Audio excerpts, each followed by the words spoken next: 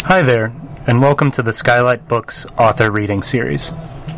If you'd like to learn more about us and our many upcoming author events, please visit skylightbooks.com, where you can browse our inventory, buy books, and join our Friends with Benefits Club. You can also follow us on Twitter, Tumblr, and Facebook. To speak to a real live bookseller, please call 323-660-1175. Thanks for your support, and enjoy. All of you. It's nice to see everybody. I'm going to read, but you have to ask questions when it's over. So start thinking of questions. Write them down on your hand, because when we do the Q&A and nobody says anything, it's just really boring. So I think you guys, most of you are familiar with the story, but I'll run it by you just for a second. The book is about a girl in Montana whose brother goes to Vietnam and goes missing in a tunnel in Cu Chi. And the book is set in Montana, San Francisco, which is where she goes when she goes crazy, because that's what you do, and Saigon. And I'm going to read a very short piece from each one of those places. The prologue is actually set in Saigon, and that comes first because it's the prologue. So I'll start there, even though she doesn't go there until she's like in her 30s. And then it backs up it begins when she's 9. So anyway. If I can remember where I was going to start, I will start there. At the beginning. I don't think there's anything mysterious about this. A couple of names that might not be recognizable. Phuong is a Vietnamese girl's name, and it means phoenix, basically. But it's a very common name. And the bartender, of course, there's a bartender, and his name is Tall. So, that's it. Here we go. Jasper says this is the kind of heat that makes people in Australia shoot each other, or stab, strangle, run over, whatever. But we are not in Australia. We are in a once infamous city whose inhabitants still call it Saigon. It has not rained in months, but tonight it will, and the rain will go more or less unmentioned but not unnoticed. It will still be hot, but the relief will be palpable. In Australia, they will stop killing each other, but only if they get some rain there too. We have been waiting, playing pool and drinking beer, and sometimes when we can't take it anymore, finding air-conditioned places that will let us in. In those places, you pay the usual $1 for a beer, $2 more for the air conditioning. The Caravel is one of those places in the wrecks, and now these fancy new restaurants appearing block by block almost overnight. There is a swimming pool on the roof of the wrecks, and it is often full of corpulent Russian tourists, suntanned like scraped cowhide. They are loud, and they never come to the Lotus. This is our bar, no aircon. Rats the size of puppies, but they stay in the dark corners usually until closing time. The government here is renting Jasper from Australia so he can teach young Vietnamese pilots how to fly passenger planes. He is part of a contingent of Qantas boys, another of whom has managed to woo me into bed, which really didn't require all that much effort. This other one looks vaguely like Jim Morrison and has a room at the Rex with aircon and a bathtub. We are not in love, not by a long shot. If he were one of the French boys, maybe I would be in love. The Aussie is mainly in love with himself. But the bathtub is nice. It slows down the process of going crazy. This is a sad story, but you guys are allowed to laugh. So you know. Everybody looks so serious. Back in February during Tet, Jasper drank so much it almost killed him, and they had to send him home. The day after the hospital set him loose, I waited on the steps of the Rex with him while they put his gear in a cab. He didn't want to go. He'd found his place. He was almost in tears. Big, broad-shouldered, rowdy Cairns bruiser, barely able to get the words out. Nothing for me here, he said. I shouldn't have done it. It was in the air, I said. Couldn't be helped. He patted my shoulder. The street was still littered with mounds of pink paper from the millions of firecrackers that had gone off nonstop for 3 days. They let him come back last week. He promised to behave. If he fucks up this time, he goes home for good. A little while ago, he headed across the street to the Apocalypse Now, a serious bar where people go to get seriously drunk. He was shaky even after 3 beers. I won't see him come out. I won't see him ever again.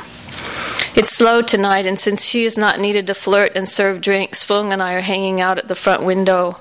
It is octagonal and quite large, maybe 6 or 8 feet across, and contains not a bit of glass. The sill is fairly wide, meaning a person could sit on it if she were so inclined, and often I can be found perched there, gecko-like, trying to blend in. At last call, Thaw, the bartender, will close the rusted aluminum accordion shutters and latch them with a heavy round padlock the diameter of a dessert plate. I wonder if the shutters are made, like so much is here, of metal salvaged from crashed American warplanes. I wonder about a lot of things at this window. Last call is still hours away. It's April. In a few short years, Bill Clinton will mark the middle of his first term by reestablishing diplomatic relations with Vietnam, and Americans will turn up in droves. Some for the first time, some not. For now, we are few and far between, and except for one in particular, I have not yet missed us very much. This American, the one telling this story, is almost but not quite old enough to have been here the first time around. I don't know where the years have gone. If I didn't have to count the ones I don't entirely remember, I would actually be a lot younger. This is not all that funny, I know, but it was not deliberate either. Some things just happen. Shit happens. Everyone says so. Gone to Cu Chi already, Phuong asks me. Visit brother. By which she means, have I gone by now? She says this without looking directly at me because she knows I have not gone. One of these days, though, I might surprise her. Mick has been away more than half my life, but this is the first time I have set out to look for him, as I have been very busy denying the undeniable. When I was a kid, he would take me into the foothills of the Little Rockies on his motorcycle. He knew where to look for fossils. He knew what they were when he found them. I can still see, set on the palm of his hand, a chunk of quartz etched with tiny filaments like hairs. He tells me the etchings are the imprint of dinosaur feathers. We are in a cave, and I am holding the flashlight. I search his face to see if he is making it up, but think maybe this time he is telling the truth. Remember this, Riley, I tell myself. Hang on to this. To Phuong, I say, not yet. She looks at me and rolls her eyes, just up, over to one side and back again, not all the way around. Her eyebrows are pencil-line thin and perfectly arched. I would look ridiculous in those eyebrows. I tell her she looks like Madame New. Jin Kai Dao, she says, crazy in the head. I agree. I have seen photos of the madam soon after her husband and his brother, South Vietnam's president, were assassinated in 1963. She is holding court in L.A., accusing Kennedy, not a hair out of place. The woman had some nerve. You have to give her that. But it dawns on me that Phuong might not be talking about the Dragon Lady at all. If she isn't, I can't argue. Crazy is clearly my comfort zone, my DMZ. And as for visiting ghosts, the Vietnamese are used to that. It is no cause for commotion. My brother, if I am being honest, is only one of the ghosts I have come here to visit, by which I mean the shadows in my head and not necessarily dead people, because I still don't know. Show me a body. Maybe I'll believe. That's Vietnam. This is Montana. She's about 16, and her brother has already gone. He goes missing when she's 13, and she goes a little, like that. And so she meets a boy in a gas station, and he lives on the reservation.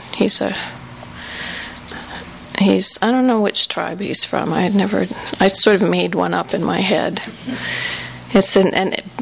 Montana's a big place, and there are a lot of Indian reservations in the area that I was writing about. So I didn't pick one. Okay. He'd seen her the first time the year before. Oh, and this is told from his point of view. He'd seen her the first time the year before, in 1971, in the summer, when her dad's pickup had broken down taking a shortcut through the res, coming back from a trip to Great Falls. Daryl knew how the shadows of the fence posts angled across the road on that stretch at that time of day, dead animals stuck fast and flat to the pavement, paws reaching for the borrow pets caught in a run. The tow truck had taken the girl and her father to a service station just outside the boundary, where she'd sat at the corner of the building in a patch of sun, watching her father as he leaned against the pickup's fender and smoked cigarettes, quietly shooting the breeze with the mechanic. Daryl showed up with a new tie rod from the parts store where he worked, handed it over to the mechanic, and had him sign the invoice. He was getting back into his truck when he saw her, sitting there, legs akimbo off the sidewalk, shirt tail out, jeans cuffed and torn at the knee, ratty beaded moccasins tromped down at the back, long, unruly auburn hair covering half her face or more, sunglasses with blue lenses. By then, she was looking out at the prairie like she was waiting for someone she knew would be coming along from that direction, not his. He left the truck door open and walked across the lot to where she sat, and then stood a little off to the side and looked where she was looking. "Not much out there," he said. She turned her face up to him. "I guess." She was clearly confused by his sudden appearance. Something else, too. "Wait," she said. "No, that's not right." She sounded a little frantic, like his cousin Leonard, with the stutter, when he knew he was coming up on something hard and unavoidable, like an M word, like ma'am, a word he and Daryl both used a lot because they had been raised to be gentlemen. "There is something out there," she said. "Animals, rabbits, antelope, paint ponies." Her voice deepened, gold in them there hills. She laughed as she said the last part, but still it had all come out headlong, a little precipitous, paint and ponies mashed together, so what he heard, even if it was not what she'd meant to say, was pain ponies. And she was right. He knew that land, those animals. He knew something about paint ponies. He knew about the pain ones, too. "Bones," she whispered, or didn't quite. She formed the word precisely, but not enough sound came out to actually hear.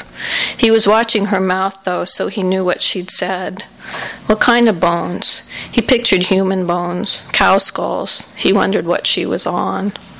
"All kinds, jaw bones, finger bones, ham bones." Again the laugh that caught and skipped like a scratch on a record. Bones no one is ever going to find. She looked up again, pulled her sunglasses down lower on her nose.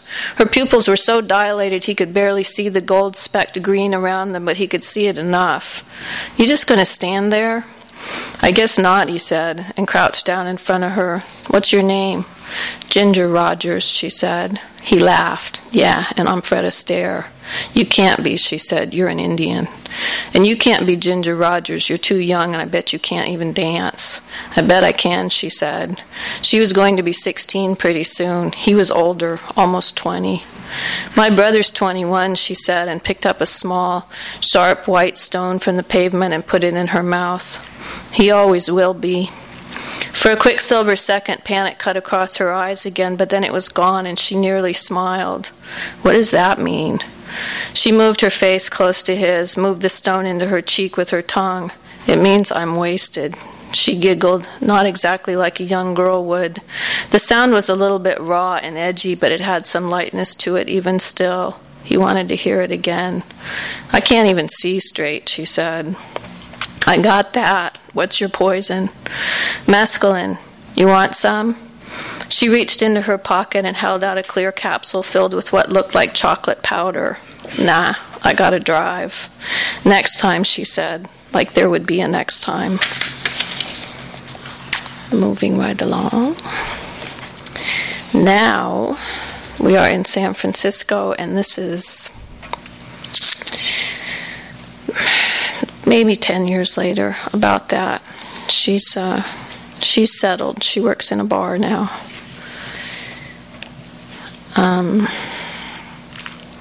And that's what she's doing. So this orphan walks into a bar, Cole says, to make Riley laugh. She's Riley, the main person in this. Although there is no more to it, just the one line. It is not a joke at all. He gives her his best Elvis look, blue eyes narrowed, eyelashes ridiculously long, head cocked slightly right and down, the merest rumor of a smile at one corner of his mouth. She is 5, maybe 6 years older than he is, which is not quite 21, but he has a fake ID she pretends to believe, even though it is an obvious hack job. He watches as she consoles another regular and listens attentively to a story of love gone wrong, the inability to find someone new, the futility of trying. You just haven't met the right person, Riley says, but you will. You have so much to offer. In 1 month, Cole has heard these same words come from that beautiful mouth at least 10 times before, spoken to at least 10 different women with 10 different ex-girlfriends.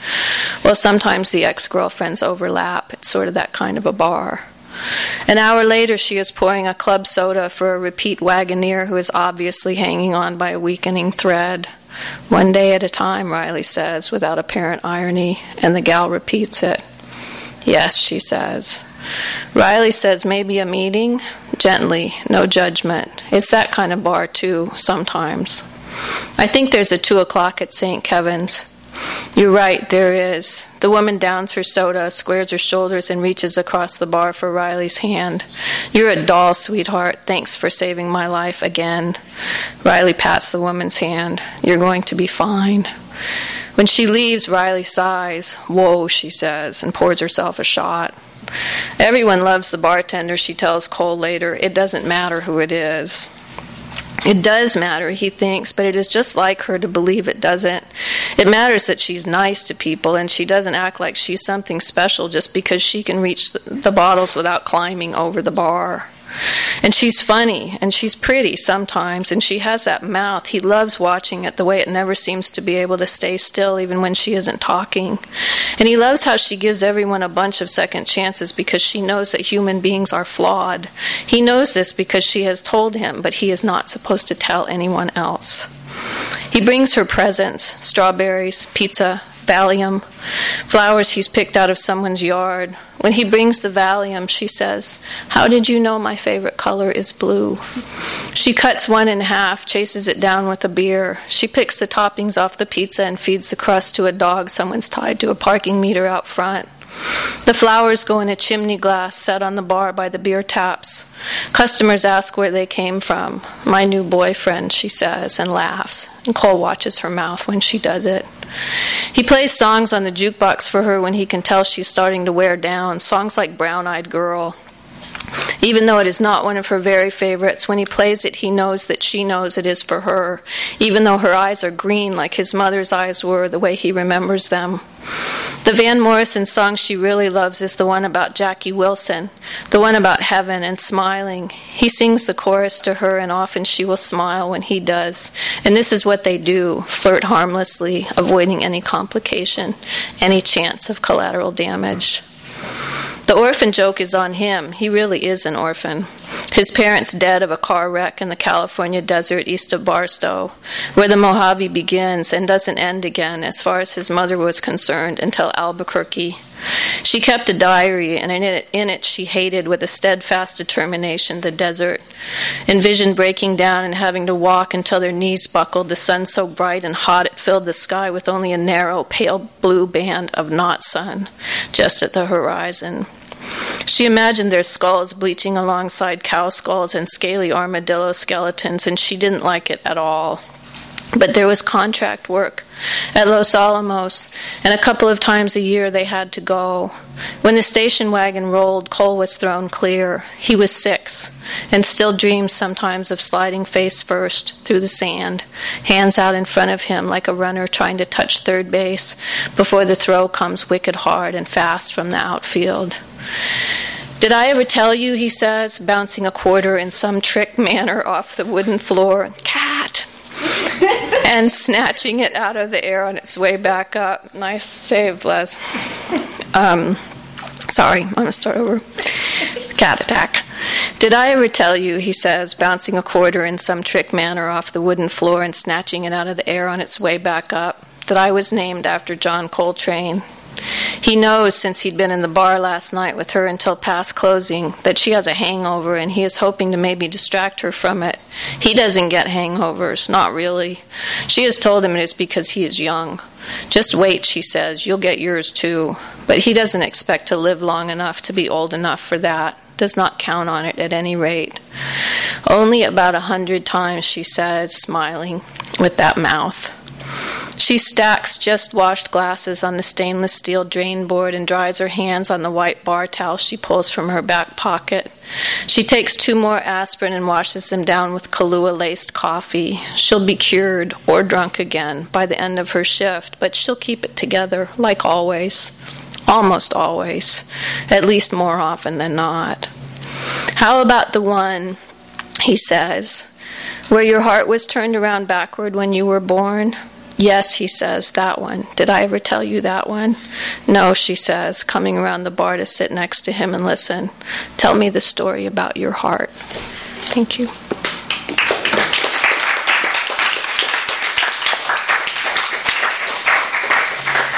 Okay. See ya. Thanks for coming. Is that your book, The Story of Your Heart? It sure seems like it. Well, it's the story of somebody's heart. I mean, yeah, mine, too. I mean, it had to be, right? Yeah. Jesse, you're next. What was the hardest of the locations that you write from? What was the hardest one to really capture, to get the way that you felt it? I think Montana. I think that because I didn't live in that part of Montana. Madison, University of Wisconsin, actually gave me $600 in the spring of 2012 when I was graduating to do. It was research money, which usually creative writing people don't get that kind of money, but because they don't know that it exists and they can't write grants. But I did. I wrote a little grant. And they gave me $600 to drive around Montana. And I was like, don't throw me into the briar patch. It was awesome. So I did. And I went to a place called Zortman. Nobody's ever been to Zortman. Actually, there was a woman at my reading in Portland a couple weeks ago who has been to Zortman, Montana. I was like, you are kidding me. Anywhere near Big Sandy? No. Zortman is at the very, I think it's at the very north end of the Rocky Boys reservation, which is a really small res. It's really beautiful. Well, Zortman itself isn't beautiful. This hotel it's the only place in Zortman it was like the Zortman Motel and Garage. And there are a lot of fossils. There are a lot of dinosaur bones in Montana, and we wanted to go find fossils, so they sent us to the dump. Like the lady, she drew us a map and said, yeah, if you want to find fossils, go to the dump. So we did. We went to the landfill. Because they dug. That's just where the fossils are. I don't know. So if you ever get a chance, that tree is losing its leaves. Wow. But it's not. Drought. They usually can't water it. They would like to. So, Yes, ma'am. seriously, how long did it take you to write this book? It depends on when I started it. If I started it with the first chapter that I wrote, 15 years. But when I wrote that chapter, I didn't realize that it was going to be a novel. It was just a short story. It was a standalone short story. So once I decided that I was writing a novel, which happened pretty quickly after I got to Madison, that fall of 2010, I think by the time I finished the last draft was about 3 years. And I probably wrote 10 or 12 drafts of it. I mean, pretty substantial. Yeah, so. And I was still working on it, a year later, because they let you do that up to a certain point, and then they say, you have to stop now, because we're going to print this thing. I still edit. I edit when I read. I mean, I don't have the pen, but what I read to you guys isn't exactly what's on the page, because I can't help it. I know I lied in a few places.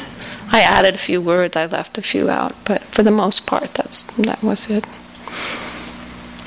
Yes. I've worked with a few screenwriters that go in to present to a film company or something. And they have, I don't know what they call it, a Storyboard. storyline or whatever. How is it that you put, from going from a chapter about an incident, how do you foresee how you put a whole novel? You don't foresee it. If you try to foresee it, you go crazy. And then you're just crazy for the rest of your life. You can't. And that was what had prevented me for years from writing a novel. I wrote short stories for many, many years, and I never tackled a novel because I thought, how do you keep, I mean, some people can do that. And, there's a lot of, like, formulaic fiction out there where they actually do that, write an outline, and this is what all the chapters are going to be. But I don't think for literary fiction that a lot of writers do that. I imagine that there are some that can have a whole story in their head, but I didn't really know from chapter to chapter. I mean, even paragraph to paragraph sometimes what was going to happen next. It's kind of a magical thing to have characters that you get to know so well that they just sort of start acting out on their own. They start doing things. Like that whole conversation with Cole and Riley, that I have no idea. It just sort of came out. They just sat down and, they just had that conversation. I was like, cool, I get to just listen to this and write it down. So. Did you ever get surprised by where? Oh, many times. I still do, daily. It's not, I mean, it's almost the only way I can write, because I can't think of things. I'm really bad at writing new material, so if my characters aren't doing it for me, I'm just going back to the beginning over and over and over again and just rehashing what I've already written. So I really have come to depend on them to, like, turn up and do things while I'm just sitting there waiting, like, okay, what are we going to do today? So, yeah. So during the 15 years, you would have short stories and whatnot that I'm sure you shared with some people at times. When people would then comment on it, how would you maintain your story and not get swayed by what they said? I'm very stubborn. Yeah. You learn to listen to, you learn to take what's actually valuable. And there's also consensus. So if I'd been to writers' conferences, and if everybody in the room said essentially the same thing, then it was something that I would have to think about. But if you listen to everybody that's got a criticism, then you end up with something that's not even your own. So, and you have to believe in your own work. And I mean, when we were copy editing this, I was getting copy edits from my publishing house wanting me, this is where we really sort of came apart, was wanting me to explain things, like what Tet is and, who Madame New is and stuff. And I was like, no, I'm not doing it. I'm not stopping the narrative to say, oh, and by the way, Tet is the Vietnamese New Year. I was like, if you don't get it from the context and you want to know, look it up. I read things all the time that I don't understand every word of. And it's funny, there was just a review a couple days ago from the Washington something review of books, and it must have, I think my copy editor at Simon & Schuster must have been very young, because she didn't know all these references. And this reviewer must also have been pretty young, because that was her one complaint with the book was, I didn't understand what 333 beer is. And it's like, what difference does it make? It's beer, It's a beer they drink in Saigon. And, maybe you could have stopped and explained these things. I was like, that is never going to happen. What was the question?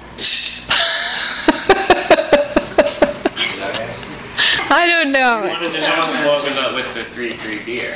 Oh, that's in, yeah, when I moved to Saigon, I lived in Saigon for a year in 1994. And I drank 3-3. I drank a lot of 333 beer, and they put formaldehyde in it, which I didn't really realize until and anything will make you sick in Saigon. I mean, we were always sick because we lived there. You just eat crazy things and drink crazy things.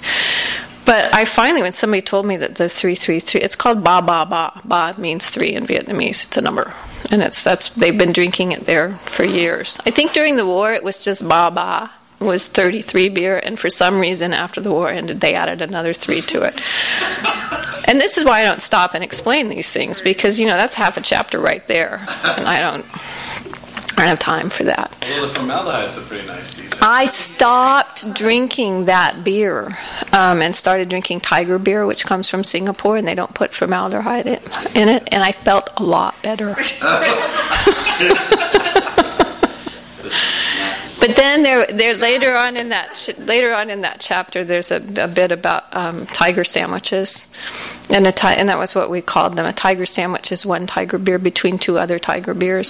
So you could sort of judge how much you'd had to drink by how many sandwiches you had had the night before, and then how many banana pancakes you would have to eat in the next morning to sort of begin to come back from the tiger sandwiches. It was awesome. I was a lot younger then. I could not do that now. No. Yes. So piggybacking a little bit off of his, but was there just one short story which like this, or were there several short stories that kind of? There was the original one, which is set. She leaves the farm where she's growing up in Montana and moves to Missoula, which is like the big city, and works in a gas station. And that was the first story, and it really encompassed the other areas like Saigon and San Francisco. Not at all. No, it was just set, and it really was just meant to be a short story about a girl working in a gas station and driving a really beat-up old '67 Mustang, which was my story. That's what I did in 1974. You worked in a gas station too. We all the girls worked in the gas stations, and we started something.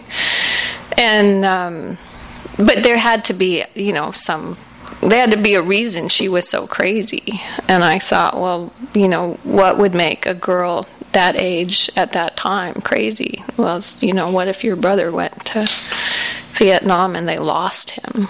That would make you a little crazy.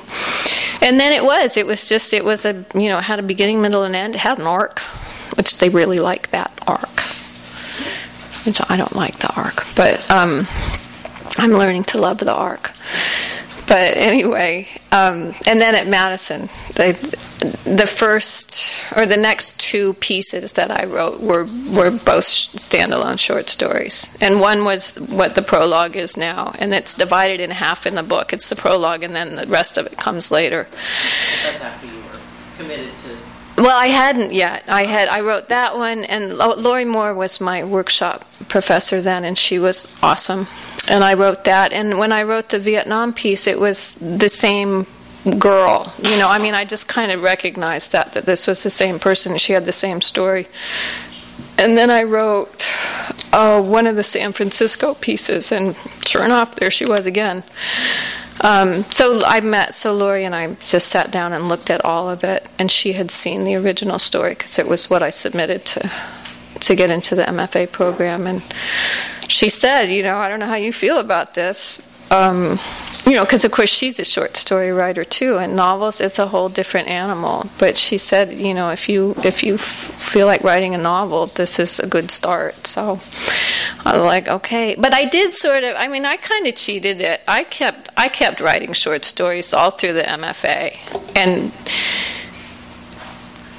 because it was just the form that I understood the best, and I was too nervous to call it a novel. But then when it was all finished and there was enough material, I had to go back and really seriously fix it to be a novel, because it wasn't one. It was a collection of short stories. And then you get into the publishing world and they're like, well, we can't, nobody wants to buy short stories. Although a book of short stories just won the National Book Award, so hello. But anyway, I learned a lot from doing that. I probably wouldn't do that again because it was really hard. But I learned a lot about. Right. write a collection of short stories and then try to turn it into a novel. The one I'm working on a book now that began as a novel, although it's totally weird and crazy and it doesn't look like any other novel, but it's just my thing. But I know it's a novel. I knew from the beginning it was. I'm not lying to myself. This one is a novel. Can you give us a little hint? It's called the Hello Kitty Justice League, and the first person who can guess what it's about gets a copy of it when it comes out. The Hello Kitty Justice League. It's Thelma and Louise meet Breaking Bad. Is it set in San Francisco? Uh-huh. Of course it is. And Montana. I should have. And the Hello Kitty Justice League actually begins in the hills of Montana. They're burning down meth labs. These two women are burning down meth labs. Why doesn't it look like a novel? Well, it looks like a few novels, but the chapters are very short. It's very episodic, and it's very windy. It's like braided or woven. A lot of different storylines. I mean, that's just one of the storylines. And the reason I came up with that storyline is because the first handful of passes that we got on The Given World, all the editors said exactly the same thing. They said, this is a beautiful book, but it's too quiet. And I was like, remember I said I was stubborn? I can write loud. I can blow shit up. So that's what I started doing. So yeah, that's my next project. Is I'm going back to Montana in a couple of weeks, and I'm going to sit there until that thing is finished, done. And this time I probably won't have to write it another 5 or 6 times. I hope, because it's very intentional now. Yes, ma'am. What was the Elizabeth George Foundation Fellowship for? Just so I could keep writing. If it had not been for Elizabeth George, I probably would not have finished this book. I didn't. I just applied. Yep. She teaches around here somewhere. She's in Orange County. I heard she's very supportive of. She is. That was such a gift. I got that money in January of 2013, and it got me through the summer and into the fall. And we sold the book Thanksgiving of 2013, and I was just about broke. But I didn't have to work that year, so it was really a huge gift. I need to send her some money. No, seriously, and they ask. They ask. They say, if you ever get rich and famous, consider, paying some of it back to support other writers. And I encourage all the it's only for women. Sorry, guys. But all the writers that I know who are women to apply for that money. Yes. I don't want to be a spoiler about the ending. But Don't. I love the ending. Love the ending. Thank you. How hard was it? How hard was it to end it? It was hard. I've never loved doing anything as much as I loved writing this book. Like, in spite of how hard it was, I really loved writing this book. And I got to bring people back to life who have died, since I knew them at that bar in San Francisco, and that was really a gift. But yeah, it was hard, but it was also done. I think it was done. I did go back after I ended it and add a few chapters in the middle, but yeah, it's a funny feeling. It is. I mean, you live with it for a long time. I mean, I suppose it's like being pregnant for 4 years or something. Oh my God, like an elephant.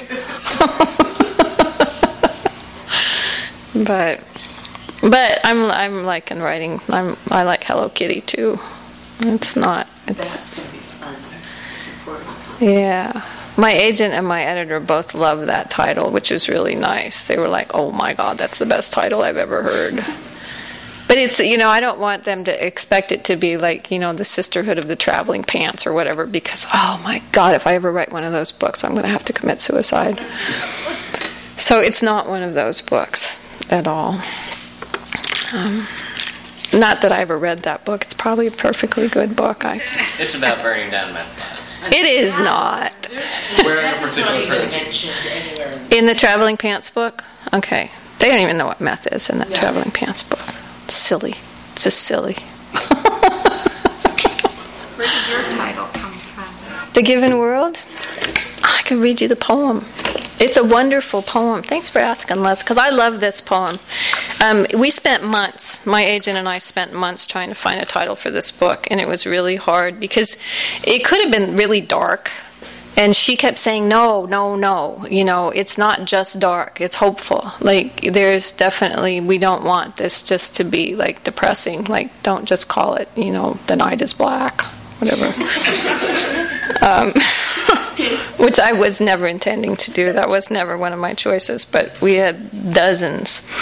And so I started looking at poems, and I Googled, like, war poems, Vietnam poems, whatever, and then you get into that sinkhole that is the internet, and then all the little tangents.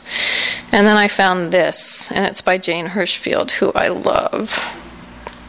And it's called At Night, which is also the first line, so I'm going to repeat it.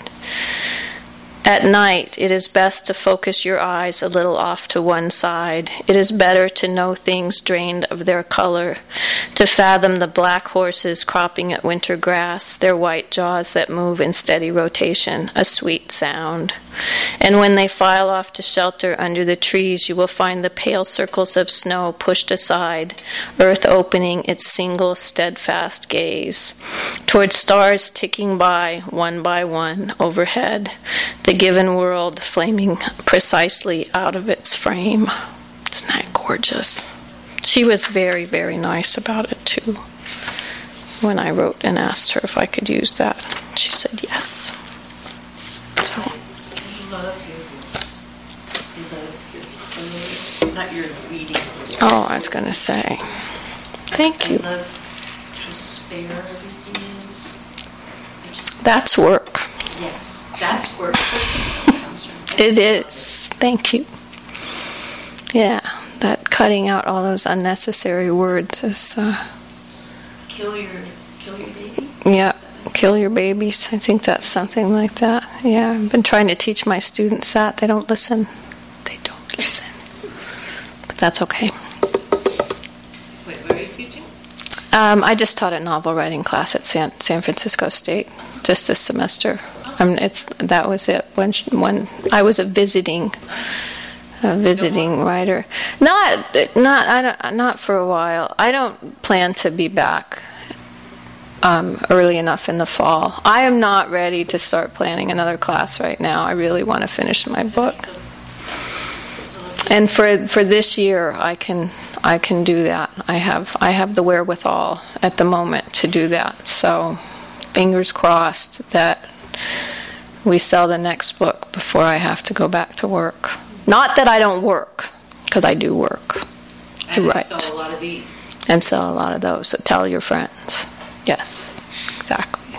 And if you don't want the hardback, it will be out in paperback someday. It's a Primo version too, isn't it? Oh yeah, Kindle version. The Kindle version. First he bought the Kindle, then he bought the hard. Cool. Now everybody just buy all the different versions. That's okay. I actually do have all the different versions. And it's funny, I've been reading almost exclusively on Kindle or lately, but I can't read yours on Kindle. I have to hold it in my hand. Well. Touch the page. Okay. This is a statement, not a question, but I don't know what's wrong with my brain. I've got about Dan. 60. Can we help? Similar. I have about 60 books that I read about 10 pages and then start daydreaming. And you put a chapter online, and I haven't read a book. I haven't read anything in about 8 years that I can pay attention to, and it drew me through. Thank you. That's high praise coming from you, because I know about your attention span.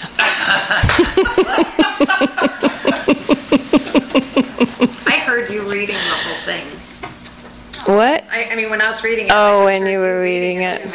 Yeah. And then I found myself trying to figure out who is this person?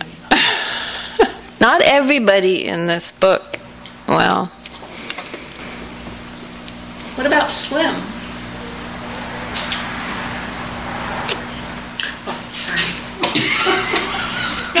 we don't talk about Slim.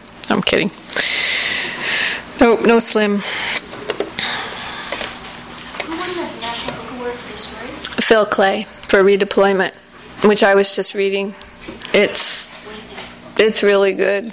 The first half of it is really mind-blowingly good. It gets very cerebral. I mean, it really changes a lot in the second half of it. And it's still really good, but the first part, the Iraq part it's really good. I've been reading, they asked me, Barnes & Noble has, I'm one of the Barnes & Noble discover great new writers for spring, whatever, summer, something. And they want a list of 6 books that are thematically sort of related, and then 50 words on each one. And it was so easy for me because the books on my bed or next to my bed were, Robert Stone, Dog Soldiers, and The Corpse Exhibition by Hassan Blassim, which is an amazing book, and Redeployment and Fobbit. I mean, they were all... And then one book on overcoming writer's block, which makes no sense to me whatsoever, but all the war books are, they really... So it was just this nice little stack. But yeah, that Corpse Exhibition... I can't remember what else. Exhibition. Mm-hmm. Yeah. Was it hard to write about Vietnam? The place or the... The whole... I don't. I didn't write about it. That's the thing. This book is not about the Vietnam War. The place was easy for me to write about. In fact, I just saw... a guy who I met in Saigon came to my reading in Berkeley the other night, or in Oakland, and it's amazing. It's been over 20 years since we were there, and just when we sit down, it's like no time has passed, and it's like you remember when we did this and when we did that, and that was just really so much fun. But yeah, I mean, I sort of deliberately didn't write about the war. It was really about people. Because, so many books have been written about the Vietnam War. And I wasn't there. So I feel like that kind of stuff should best be left to people who actually experienced it. Because when I think about writing about war, I mean the battles. Mm-hmm. Happened, right? How it affected people. And clearly, yeah. How many people do you know who never came back from that? Well, I actually don't. I mean, you probably had friends who went. See, it was my classmates' brothers that went to Vietnam. They're older brothers, because we missed the cutoff. I believe that my people I went to high school, guys I went to high school, actually got lottery numbers. But then they stopped sending people over, and that was in 1973, and it was scary. But right up until then, they were still sending them. I remember Phil Woodruff, a guy that I've known since I was 4 years old, or actually since I was born, because he's older than me. But his number in the first lottery was 1. Really? The guy I used to date was born the same day, and here I was. Mm-hmm. 4, yeah. He ended up in the Catholic Carpenters League. He never went. Right. He went to Toronto, Georgia, and built. I think it was the beginning of Habitat. Yeah. Sure. But they built homes for the poor. Yep. I found the Vietnam part very fun, interesting. I liked